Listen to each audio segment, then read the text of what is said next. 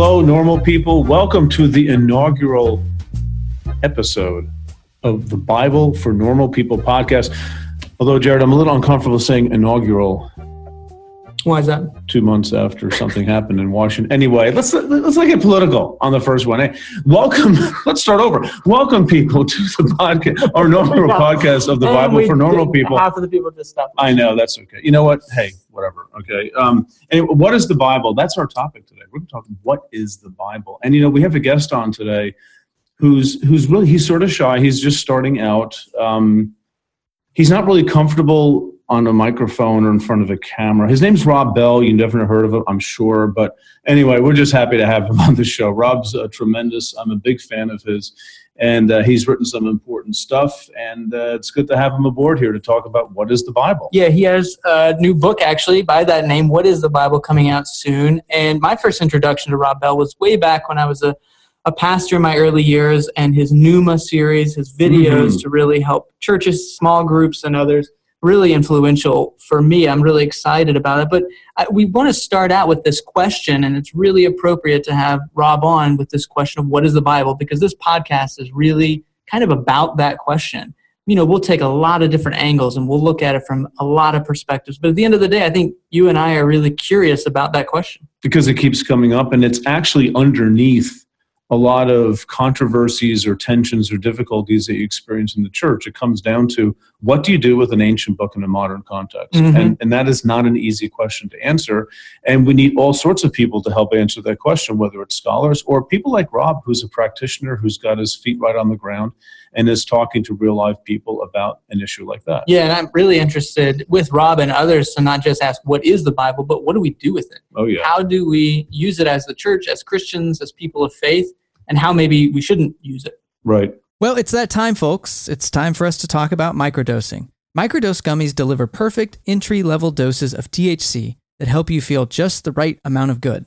Microdosing can help you get into a relaxed, focused zone easier and stay there longer. It has benefits for workout recovery, sleep, anxiety relief, boosting creativity, and even pain relief.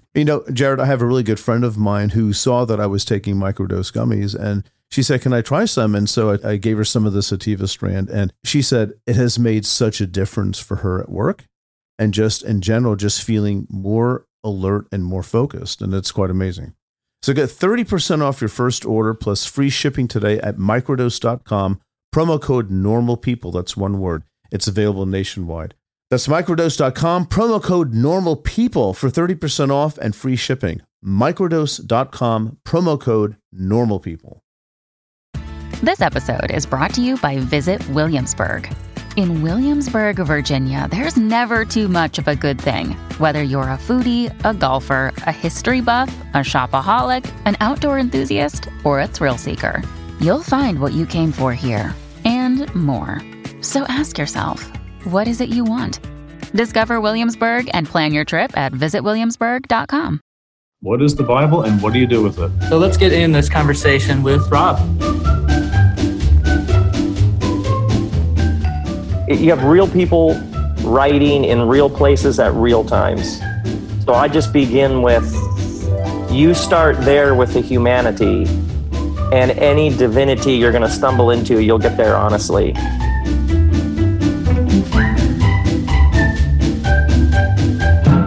Well, our guest Rob Bell is here. Rob, how are you? I'm doing great. Great talking to y'all. Yeah, it's great to have you on the show here and to talk about the Bible and such. You've just written a book, right? It's coming out in a couple of months. What is the Bible? Yeah, what is the Bible? Comes out soon. Actually, let me ask you a specific question because I haven't read the book yet. It's not out yet. But I imagine that you've had a bit of an evolution in your thinking about the Bible for years, right? Well, who hasn't? Frankly, what thoughtful person hasn't at some point? Right. I actually think you've identified something very important. Yeah. Which is, talk about that. Tell us. I think a lot of people. Well, I think you right off the bat you've identified something. Lots of people, an evolution aren't aware that an evolution in regards to any aspect of life or faith is an absolutely necessary, normal, and healthy part of being a human being. Mm-hmm. So, like when you talk about you've obviously had an evolution in regards to thinking about the Bible. Yeah, and that's the natural state of things. What's scary is when people haven't, when they're exactly who they were and have the exact same framework and perspectives that they did, you know what I mean, 20 years ago or something. You think about biology, you think about the body, you think about cells, you think about systems, economic, philosophical. No evolution is death. Right. So I just love how you said that right away. What happened to me is I preached a sermon right after I was in a band in college, and I thought we were going to be the next REM, which dates me. And Never heard of them. Then everybody had to get jobs because that's what happens. And I preached a sermon around that time, and I was like, I'm going to reclaim the art of the sermon. I saw it like an art form that had been hijacked and forgotten, but that it's actually an ancient art form. And I got up to give that sermon, and I took off my sandals. I was wearing Birkenstocks. I took off my sandals because I was aware. I had this feeling like I was on holy ground and my life was never going to be the same again. So that's what happened to me was I'm going to reclaim the sermon as an art form, as a guerrilla theater. And like you think about Martin Luther King, I Have a Dream. That was a happening. That was a moment. It was beautiful. It was provocative. It was dangerous. No one heard Martin Luther King do I Have a Dream, and they were like, I don't know, he was funnier last week. Right. You know what I mean? Like nobody evaluated that or said, well, where are we going to lunch this week? Or I don't know, I think he was getting too political. It was an experience that you were caught up in, and it was dangerous and prophetic and subversive and hopeful, and it was all these things. So I sort of came out of band world into this. The sermon is an art form that is fundamentally disruptive in all the best sorts of ways. And in the tradition I came from, a sermon came from the Bible. So I went to seminary and studied the Bible, and I was like, oh, you give sermons from the Bible. But then I got a job in a church like you do. And it was, and I talk about this actually in the new book, one of my first sermons, a guy comes up afterwards and he says to me, you missed it. I was like, I missed what? And he says, you missed all the stuff happening. And he says, my name is Richard. I'm Jewish. And you have to understand, Jesus was Jewish. I remember being like, what? Even though I knew that, I didn't. It's somehow all of a sudden I heard that for the first time. He's like, Jesus was Jewish. So when he's with his disciples and he raises a cup at a Last Supper, there would have been 4 cups at a Passover Seder. Which cup did he raise? Or who were Hillel and Shammai? And how does that affect how you read the middle sections of Mark? And what is a ketubah, and how does that affect the giving of the 10 Commandments? Because that was a wedding ceremony, and that affects when Jesus talks about knowing, he's referring to something. And it was like Richard completely blew my mind. And he started dropping off at my office. I would have been 25, 26. He would drop off these photocopied articles. I'd say, like, you're like a good drug dealer. He would like drop off these articles. Like he would drop off an article by someone, Shlomo Gorman, and it would be Abraham, why is the book of Ruth in the Bible? And then he would say, oh, Abraham and Lot, Genesis 13, they separate. And Lot becomes the father of the Moabites, and Ruth is a Moabitess. So Boaz and Ruth coming together is Abraham and Lot, who separated, coming back together just in time for David. So the book of Ruth is actually putting something back together that got torn apart generations earlier. So he would do that sort of stuff.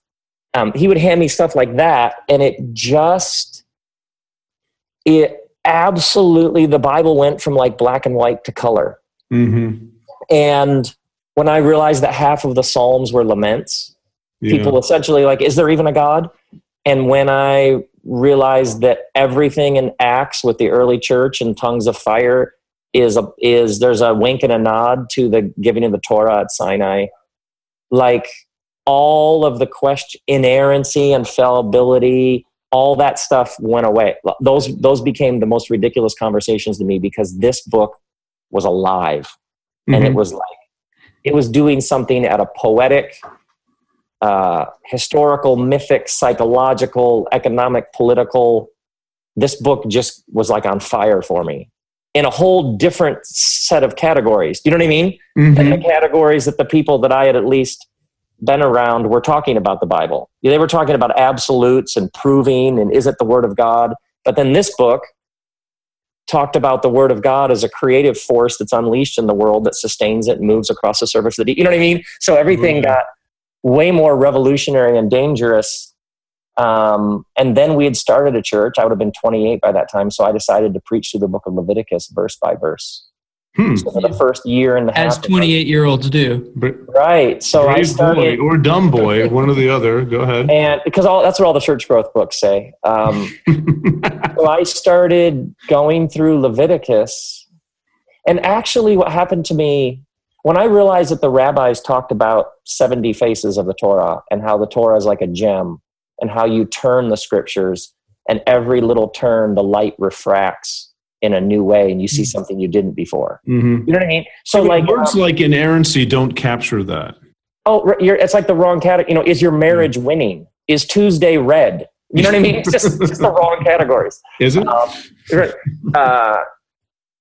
Was Mozart victorious? What are you? I don't even. It's like just the wrong categories. But like when I realized, like there's a Rabbi Lawrence Kushner who has a book on the story in Genesis where Jacob wakes up by the side of the road and he says, God was in this place and I wasn't aware of it.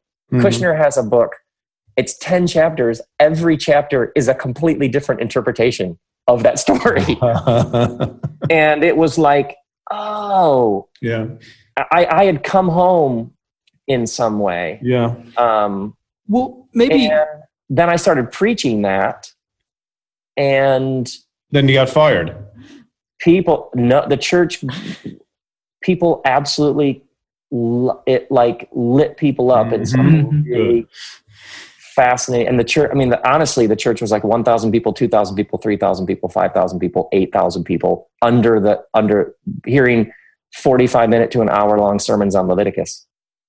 Wow. So what I found so fascinating, and it was odd how, and then Tikkun Olam and the heal and repair of the world and the mitzvot and all of these New Testament passages suddenly when they had some context and where they came from and what they were talking about. Yeah, it just got so awesome. Well, yeah, and you're talking about kind of you can clearly hear the passion of, as you remember kind of this evolution for you. But, you know, for a lot of people going from fixed categories, and you mentioned your tradition, going from fixed categories of inerrancy and authority to these dynamic categories with the book, usually there's usually a valley in there in between. Did you have a valley moment where things were disorienting, or were you looking for that and it was all gung-ho from the first time? That was a great question. No, I went through a period, and then I went through like a period of spongness, like where you just of taking it all apart, and this is actually, this translation is this, and I went through I had to release. I still had some of that foundationalism that's desperate to know. I had some of that just got beaten out of me. I went through a period. I remember driving in to do a sermon on Sunday morning thinking, I don't know if I buy any of a guy rising from the dead, seriously. And it was Easter Sunday and I was supposed to give a sermon on a guy rising from the dead. And I actually went through my greatest, what in the world is this? Once the church was like 10,000 people. And that's actually when I had the bottom dropped out for me. Oh. Yeah. And I was like, the Bible, I had to sort of walk away from it and I set it aside for a while. I remember saying, I'm only going to give sermons on things I know for sure are true. So every time I forgave somebody and I had less bitterness, that was a good thing. And being generous. And I gradually, and so I thought about the Bible that way. Oh, Jesus talked about that. Oh, okay. Then I can talk about that. Right. And I definitely had some periods where I realized, I am holding on to this in a way that doesn't work. anymore. So that process for you, Rob, it sounds like it was a big sort of a God moment. That period of evolution for you was a place for meeting God differently through Scripture. Yes, and actually one of the things that, it's interesting you asked that. One of the things that was unbelievably helpful was realizing, wait, these biblical writers are using lots of different words for God. Uh-huh. Oh, they're wrestling with the nature of ultimate reality. This is a word so an example would be when I realized that Paul, when he's in Lystra, is talking to these Greeks who they don't know Moses, they don't know David, they don't know kosher. You know what I mean? These Greeks in Lystra, they're literally bowing down to Paul because they think he's a god. They think he's Zeus or Hermes come to life. Mm-hmm. And he's talking to them. He tells them, I'm urging you to turn from these worthless idols to the living. And he's about to say God, but if he says, because in Exodus, it's God's name is Yahweh. God says, my name is Yahweh for generations to come. That's how call me Yahweh from here on out. Mm-hmm. But if Paul says to these Greeks, hey, I'm here to tell you about Yahweh, they're going to be like, who's this guy? Yeah, right. So when I realized, and so Paul obviously looks around at their world and realizes they have this idea of gods, small g, they have a god pantheon. The word is theos. So it's almost like he says, I'm here to tell you about the living capital G, capital TH, theos God. Mm-hmm. It was like literally actual study of the Bible that showed me that the people who called themselves progressive and dangerous were nowhere near as progressive and innovative as people are doing in the Bible itself. Yeah. You know what I mean? So Right. people would be like, man, we're starting a podcast. We're going to have some dangerous discussions. And I'd be like, how about Paul in Acts 14 using a different name for God? Right.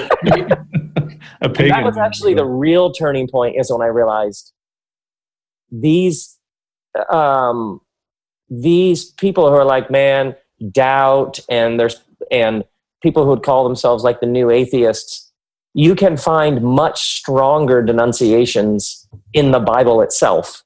Right. That's where, for me, it became, this book is really clever, because everything you could say about it to try and tear it down, its self-critique of itself is already a step ahead of you. It's already there. My God, why have you forsaken me? The day that God becomes an atheist. You know what I mean? Right. Exactly. Yeah. This book has already done stuff about itself that you and your radical questioning will try to get to. Mm-hmm. I never thought about that way. The very strength of it is in those properties that many Christians feel should not be there. Right. Diversity or internal debate or being unsure of things. And it does sort of become alive, doesn't it? It's something to proclaim and not something to sort of drone on about. I remember a seminary professor of mine would say that you sort of have to know your genres, that a prayer is not a sermon. Yes. A sermon's not a lecture, right? And I remember clearly one of my professors saying how the point of a sermon is to make people feel the presence of the kingdom of God. That's an event. And this happens. I think what you're saying is that preaching became an event for you when you came into touch with more what the Bible actually is and how it's acting. Absolutely. And it's funny that you say that, because a very theologically astute friend of mine read this new book, What is the Bible? And he's like, actually said, your answer to what is the Bible is a question from reading the book. I don't say this explicitly, but he says, it's almost like your answer is, well, what does it do? Yeah. What happens? Did you know Fast Growing Trees is the biggest online nursery in the U.S. with more than 10,000 different kinds of plants and over 2 million happy customers in the U.S.? They have everything you could possibly want, like fruit trees, palm trees, evergreens, houseplants, and so much more. Whatever you're interested in, they have it for you. Find the perfect fit for your climate and space.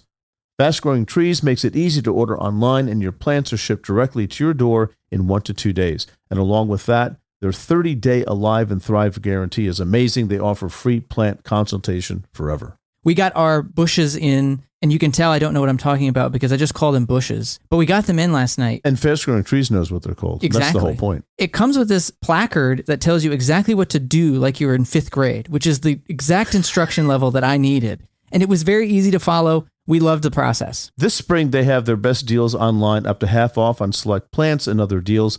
And listeners to our show get an additional 15% off their first purchase when using the code NORMALPEOPLE at checkout. That's an additional 15% off at fastgrowingtrees.com using the code NORMALPEOPLE at checkout. Fastgrowingtrees.com, code NORMALPEOPLE. Offer is valid for a limited time. Terms and conditions may apply. A calling is a powerful thing. It's a very strong belief that there is something bigger for you. It's about who you are and where you're going in life. You may be in college, you may be halfway through a career, but you want something different. There's a place for you at Union Presbyterian Seminary, where students are prepared for a call to ministry. At Union, you will find a diverse community. You'll find students from different denominations and professors who will listen to you and challenge you. You'll find people who help you find your own path. You'll find a school where financial realities matter. Union offers generous financial aid, and it meets you where you are with 3 different platforms for learning: residential, online, and hybrid. You'll find a world-class faculty who will invest in you, a community long after you graduate that supports you and equips you for service and for leadership. Safwat Marzouk, who has been on the podcast here on the Bible for Normal People, is a faculty at Union Presbyterian Seminary and is slated to write one of our upcoming commentaries. It's no secret, if you're a listener of the podcast, how much Pete and I have relied on our seminary education and how much that has shaped our view of the world and all of our work here at the Bible for Normal People. It's your call. Respond with Union Presbyterian Seminary. To learn more, go to upsem.edu or email admissions@upsem.edu. I remember Matthew chapter 28, Jesus meets his disciples on a mountain. Because when you rise from the dead, you don't go meet your friends at Kyle's house. You know what I mean? Like a mountain, a wind machine. You know what I mean? Like, you got to do it proper. And I remember reading, and some of them worshiped and some of them doubted. Yeah. And just being like, wait. This is the most crap propaganda I have ever read in my life. Exactly. If Matthew's point is this is our man, Messiah, the human one, the savior of the world, chosen whatever, why does he at the end and by the way, some of the people closest to him didn't buy it post-resurrection. Yeah. Like, why would you, at the end of your argument, you didn't have to include that. You could have just, hit return. Why would you want us to know that some of the people closest to him were like, I'm not sure. And also it made me, I also then, like, it's funny. Like, you picture Jesus rising from the dead and a couple of them are like doubting. You picture Jesus just going, man, that was it. Like, I don't have any other tricks. What else do I have to do? Right. I don't have anything in the trunk of my car. Like, that was sort of the, like, I don't have anything else to sort of wow you. But like, oh, this book, even that sense, like Matthew, this isn't necessarily a courtroom where Matthew is making a case. He's saying something about what it means to be human. And that this story has lots of room for standing at a distance going, I don't know. Like, that's part of it. And that belongs in this story. And it was moments like that where, and it's interesting to me now because my work, I am in settings that wouldn't be considered religious or church at all. And people love these stories. People who've never read the Bible love Bible stories. Mm-hmm. And it seemed what I keep hearing is kind of this relatability where I feel like a lot of us for a long time were kind of looking at each other like, I remember as a kid, right, the idea of heaven and doing my best to pretend like that sounded good. Like, everyone around me seemed to think that, like, singing old boring hymns for eternity, like standing next to each other, was somehow the pinnacle of life. Right. And I feel like we do that with the Bible. Like, oh, isn't this really great? And then, but without the nooks and crannies, without the diversity, without the debate, the drama, the humanness of it, it loses its luster really quickly. Yeah. You even think about Jesus, the phrase he uses about himself, he seems to prefer son of man over son of God. Mm-hmm. He seems to be like, okay, yeah, son of God, that's fine. That's actually a Roman military term. Never mind. But I like human one better, to be honest with you. My paraphrase of Jesus. It's almost like he keeps going, if you keep me as some ethereal son of God hovering 6 inches off the earth, then everything I do is sort of like I did it and you just sort of watch. But as soon as I'm a human one, this raises all sorts of questions about what it's possible for you. Mm-hmm. And like you're saying, all of a sudden we have a different story now. Well, Jesus maybe one way of putting the point of the whole gospel is to restore our full humanity. Absolutely. And when we don't, when people say very quickly, well, Jesus is God, whatever that means. Right. As if that clears it up. Exactly. That's like, oh, good. Yeah, sure. Got it. So what does that mean exactly? He did miracles. Well, plenty of people in the Bible do miracles who aren't God. Right. So, what's going on here, and who is Jesus, and what is the Bible, and all those things sort of hang together at some point. Right. And talk a little bit. You mentioned, thinking about Jesus and how Jesus uses the text, and I was drawn to your thought, probably talking about in your book, what do you do with it? And so, where are you now, Rob, in terms of what do you do with the Bible? What do you see in it? First off, to me, real people. You have real people writing in real places at real times. So I just begin with, you start there with the humanity, and any divinity you're going to stumble into, you'll get there honestly.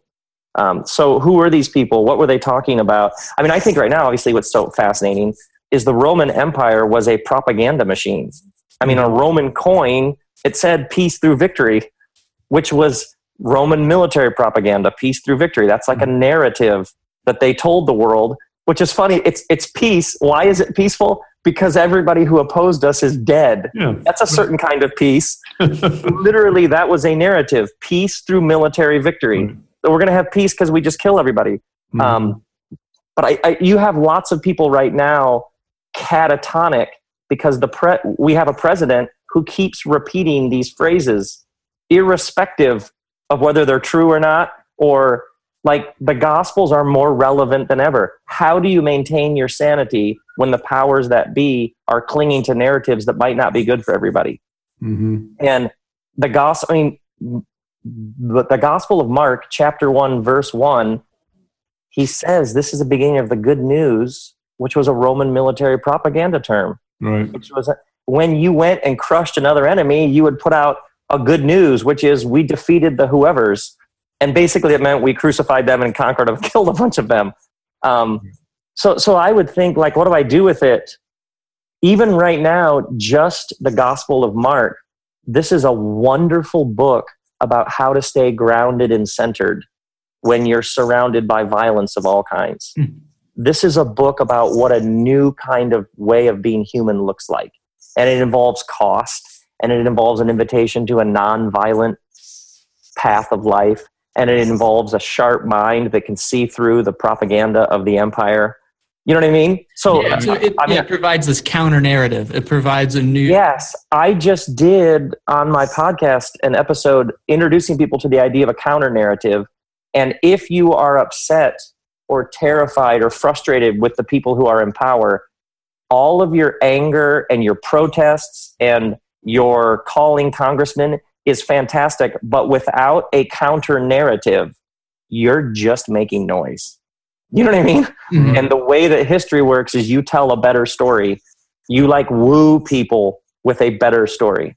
And this is just straight what you see in the Gospels. And yet my experience, even in the past 6 weeks, is yoga teachers and vegan chefs and ultra athletes and moms in Ohio find this stuff more interesting than ever. Oh, by the way, the thing that you're freaked out about on CNN, Jesus had this really interesting way of thinking about that.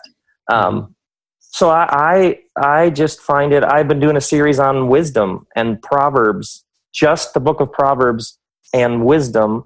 And there's this wisdom tradition and that's different than IQ. That's different than test scores. It's different from where you went to college.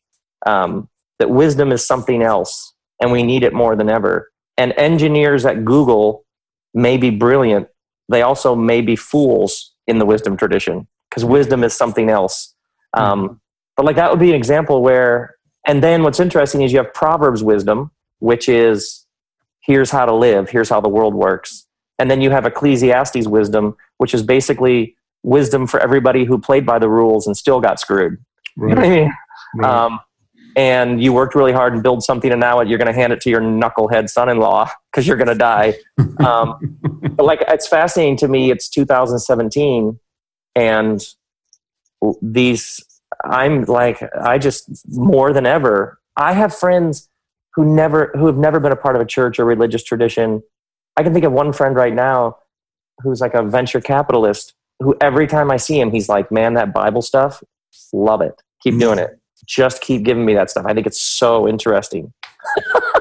And one of the, one of the things that is intriguing about how you're talking and even the vocabulary you're using is, I think maybe you can talk a little bit more about the categories you're using. Like you're talking about the Bible as sort of a moral textbook or a book of right and wrongs, but like, I know of other people who would say, well, we shouldn't do that because X, Y, and Z, some academic reason. But for me, what I hear is it's just not compelling.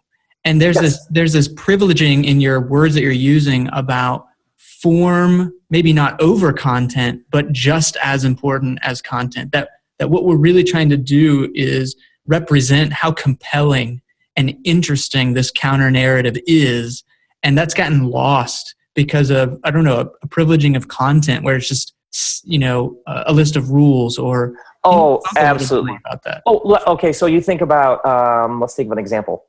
A fig tree in ancient Near Eastern thought, fig tree was symbolic of blessing, leadership, provision, the temple and its beautiful structure to maintain justice and order. So Jesus is with his disciples and he's headed towards the temple for his showdown with the sort of industrial military economic complex that had become very corrupt. And he curses a fig tree.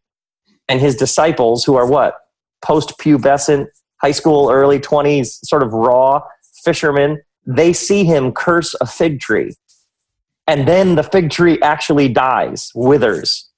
It's like a rap battle, like, oh, he did it. Because cursing a fig tree was saying essentially this giant hierarchy of leadership and authority is corrupt and it's going down. I mean, this was a devastating gesture. So when someone says, and then Jesus cursed the fig tree, and then like you're saying, they give you 4 points on because he was shown. No, you have to think about it in guerrilla theater, performance art. This is Banksy. This would have been, his disciples were just like, no, he did it. Are you kidding me? I mean, that would get you killed. So I like one of the things is it was just somebody recently was telling me poetry needs history and history needs poetry. Without poetry, history is just a reporting of things that happened or didn't, and you're arguing about whether it happened or didn't. Without history, poetry floats off the ground and is sort of abstract. And oftentimes in the Bible, there's all this poetry, but you also have someone going, hey, people actually did get liberated. There actually is space and time liberation from whatever it is that oppresses you. Let's assume that's possible. And so you're right. A lot of what people have encountered about the Bible is this, let's literally pin the butterfly down until we have it perfectly in place and we can study it up close and analyze it. But by the time we've got that butterfly pinned down, it's dead and it can't fly. And that's what's actually cool is when a butterfly flies in front of you. And I appreciate, Rob, I mean, your emphasis too on how, history and poetry work together. And a lot of what I'm hearing you saying here is, the energy in your voice, much of it has to do with getting in touch with things like the historical context, how things would have been heard at the time. Absolutely. And I think that's a good apology for really, I mean, I study the Bible all the time and I teach it. And I don't know how many times I've read Genesis 1-3. I'm telling you, every time I read it, something else hits me that I hadn't seen before, something else I try to take into account from absolutely context. And it's valuable, isn't it? I mean, knowing something about even just who Pharisees were absolutely helps you understand, right? Oh, and when you think, I actually think Genesis 1, because you would say to the average person, like, okay, the Hebrew Scriptures, parentheses, the Old Testament, when was it, who put it, where was it put together? And like you think Babylon, these people put these stories together. Well, why is that interesting? Well, the Babylonians had a creation story, and the creation story was that Marduk killed Tiamat and ripped her carcass apart and made the heavens and the earth. Why is that interesting? If your creation story is rooted in violence and destruction, it makes it a lot easier to rationalize going around the world causing violence and destruction. And then you think these exiles find themselves in a land where this is the dominant creation explanation, and then they edit together from their own tradition a poem in which the engine of creation is not violence and destruction, but creativity, joy, and overflowing generosity. Mm-hmm. That poem becomes a very pointed critique of the dominant culture surrounding it. And so then you start asking questions like Wall Street right now. Which is the story that's driving Wall Street? The Babylonian story or the Genesis story? You know what I mean? Right. And that poem, you're right. Like, you read that in light of who would have put it together and why they would have found it compelling. And all of a sudden that story becomes interesting, but its implications for nowadays become ferocious. Like, now we have a discussion going. Yeah, I feel the same way. It's amazing. Yeah. So what would you say, can you name, I think for a lot of people this feels overwhelming. I know sometimes when I teach in my congregation on Bible studies, it can feel overwhelming. You're throwing Hebrew terms out, and it's always, by the end, they're mesmerized by it, but then they leave saying, well, I could never do that. What are the ways that you found to really give an entree or help people to learn these things? Are there resources that you've found more helpful than others in your journey? I always ask, I think less about resources in terms of why did two questions that I find really compelling. Why did people write this down in the first place? Mm-hmm. And then why did it endure? Mm-hmm. It isn't just somebody was like, this helps. This is powerful. This is transformative. But it wasn't just that. It was, how come if I'm stuck in Des Moines in February and I open up that little end table in the Motel 6, some guy named Gideon has already gotten there. You know what I mean? Like, right. How did this library endure like it has? Which I think we equip people with better questions. So like, I did a thing on teshuvah. This word, the root word shuv, to turn, or to return, and this ancient idea of teshuvah. You're on a path, you wander off the path, and this moment of realization, I've wandered off the path, and then you return to the path.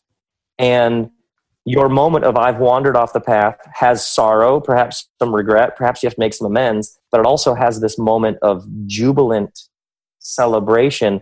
Thank God I was shown that I wandered off the path. And then you get back on the path, and that this word is the word that gets translated repent. By the time you get to Jesus saying repent. I've seen people get teshuvah tattoos. Mm-hmm. So you help people see, can you see why this idea was so powerful? Can you see why repent was way more than you horrible sinner, man, you're going to burn if you don't do whatever. That when Jesus was talking about repent, he was talking about something much bigger and more buoyant, and like, this was radical stuff. I think you just keep asking, why did people find this compelling? It's like you hit that mother lode, the nerve. And I've just found modern people come alive because the oldest thing they can think of is the Taco Bell at the interstate exit. You know what I mean? And you actually, for thousands of years, people have had this idea that you can, no matter how far you've wandered off a path, you can return. We are traditionalist people, I guess. And yes, and here's one way to think about it. The deepest forces and power of the universe are going to help you return to your path. That's just biblical. That's straight biblical, yet who doesn't need to hear that? Yeah, and today maybe people are realizing more and more that they do need to hear something like that, which is why absolutely. Everything is, like I always say, it's all treble, no bass. You know, it's like YouTube. It's like chatter. And when you bring in a bass note, by the way, this thing I want to talk to you about, it has moved people for like 3,000 years. Going back to your question about how do you, I think that people respond to your, and I would say this to every teacher, they respond to your discovery and witness. I saw something. It has lit me up. Right. Let me show you what I feel like my work at some level is I saw something and now I'm going to work. And the joy for me is how do I create a space, words, visuals, how do I create a space where somebody might see what I saw, or even better, see what I saw and then see a bunch of things that I didn't even see in that. Right. And that's just compelling. People are moved by that. Well, Rob, in your travels and your teaching people and speaking with them, what sort of obstacles do people commonly have to engaging the Bible and the Christian faith? Oh, yeah. Barriers or whatever we want to call them. For some, immediately with the word Christian, just a whole bunch of things come to mind that have nothing to do with what we're talking about. So I always ask, what crowd am I talking to? And what do they need to just, like, what are the release valves that just relax everybody? And like I was at a comedy club last week and did a thing. And I said, now, some of you, maybe your friend brought you and you're like, what is this? What have I gotten into? And your friend said, it's okay. It's a former megachurch pastor from the Midwest. And I said, and your first thought was, now I really do believe in hell.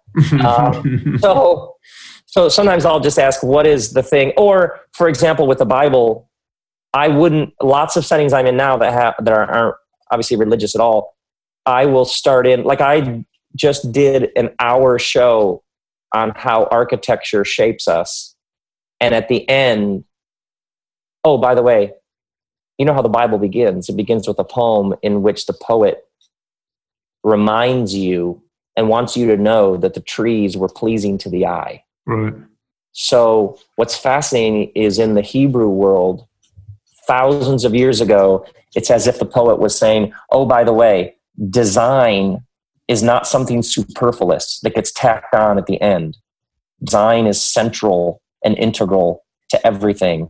And beauty isn't a nice luxury. Beauty is absolutely necessary for life. So oftentimes I start all sorts of different places depending on where I am. And I'm not trying to fit the Bible in. I only use the Bible if it's the best thing that helps whatever I'm talking about. And that's what happened. I began being ruthless with the Bible. I will not use the Bible because I have some guilt like I'm supposed to use the Bible. Do you know what I mean? Right. I made up this new criteria. This was a while ago. I only use the Bible if you and I were having dinner and we were talking about something and I thought naturally and unselfconsciously, oh, there's like a great story about this. Yeah. And so that's, I think, actually the problem for a lot of people in faith communities is they're supposed to use it because you're supposed to use it. Well, and it sounds like, that it's a lot easier to talk maybe with those who have had a time of separation from the church. Maybe they grew up in it and have gotten away from it, grew up with the Bible and gotten away from it. I mean, that mirrors your story. You mentioned earlier that you had to take a break from it. And it's almost like there's this, we have our own we have our own narrative that we bring to the text. Yes. And Right. we interpret it through that. And have you found that it's a lot easier to help people find the way you think of the Bible more compelling when they haven't had a lot of maybe religious education or background?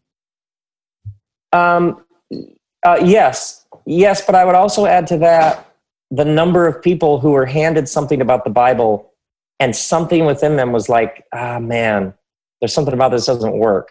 Hmm. And when somebody can come along and say, oh, yeah, you were handed foundationalism. You were handed a bunch of answers to questions no one's asking.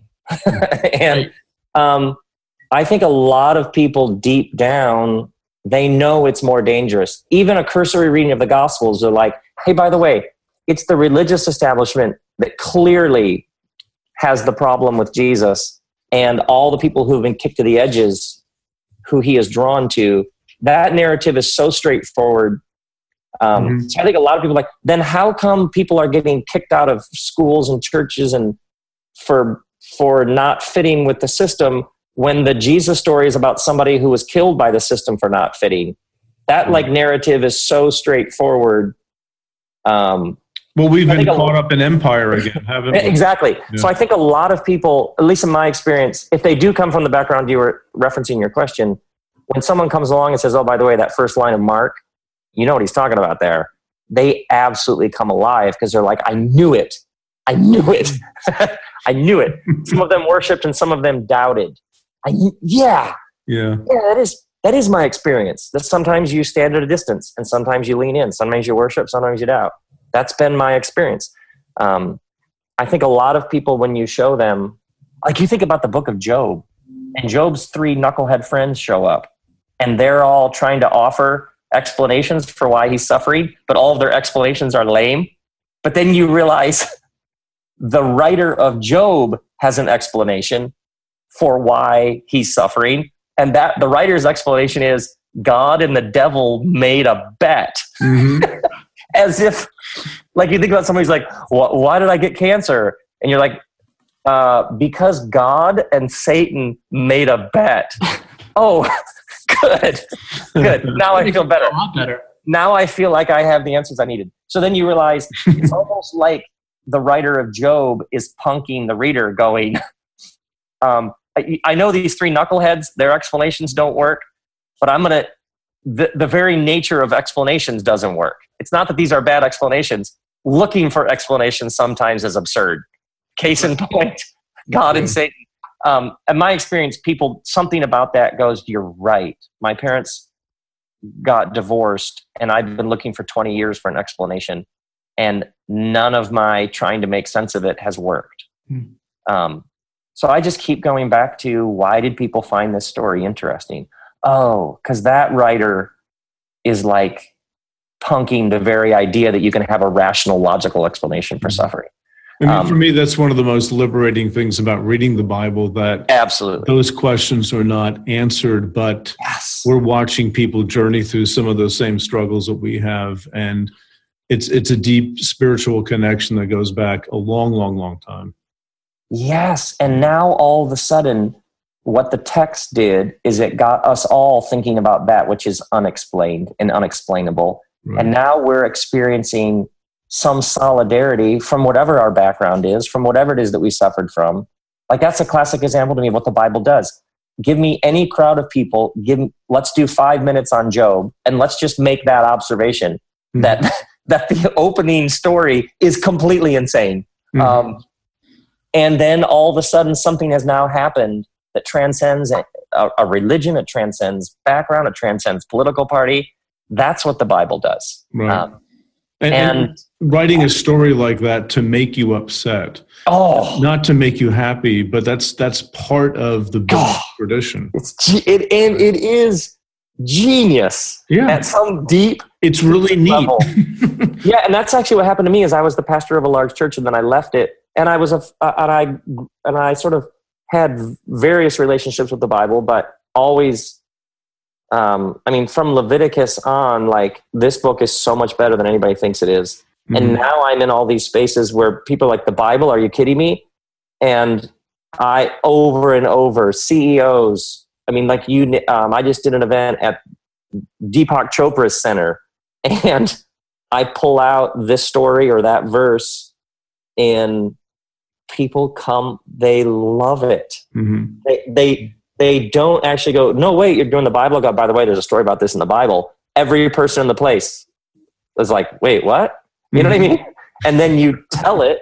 These stories work. And that's the thing actually makes me sad about lots of pastors who are trying to preach from it and are all tied up in knots, is if I could yank them out of their setting and help them come back to this book without all of the stuff they have with it. Right. Man, it cooks. Like pressing reset. This thing, you put it out there where it has to compete, because no one's coming.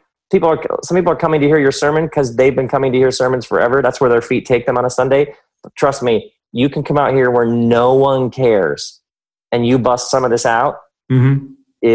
I don't know. It works. It's just, yeah. So I become some weird.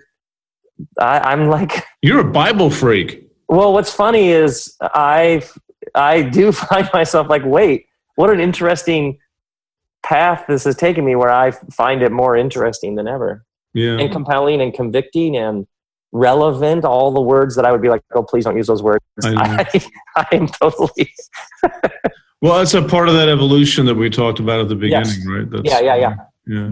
Well, listen, Rob, we're coming to the end of our time here. This was great. Thank you so much. Just as we end here, tell us again the title of your book. Tell us the subtitle too, because it's nice and long. The book is called What is the Bible? How an Ancient Library of Poems, Letters, and Stories Can Change the Way You Think and Feel About Everything. That's promising a lot. So, I talk about why are the genealogies so boring? Why is the book of Leviticus there? Why is Abraham supposed to offer his son? What's the deal with the flood? What's the worst question you can ask when reading the Bible? What about the violence? I do quite a bit on how to think about some of the violence. Mm-hmm. So the book's all over the place. Yeah. And I purposely, it has an arc. It's also completely all over the place. And then at the end of the book is a disclaimer where I say, this book is all over the place, kind of like the Bible. Nice. Well, and we're looking forward to that, Rob. That's coming out in May, if I remember right. Yes. That's great. Okay, listen, Rob, thanks so much for being wonderful on. Talking to you. Great time talking with you. Thanks for talking with us about the Bible. Excellent. See you, Rob. Peace. Bye-bye.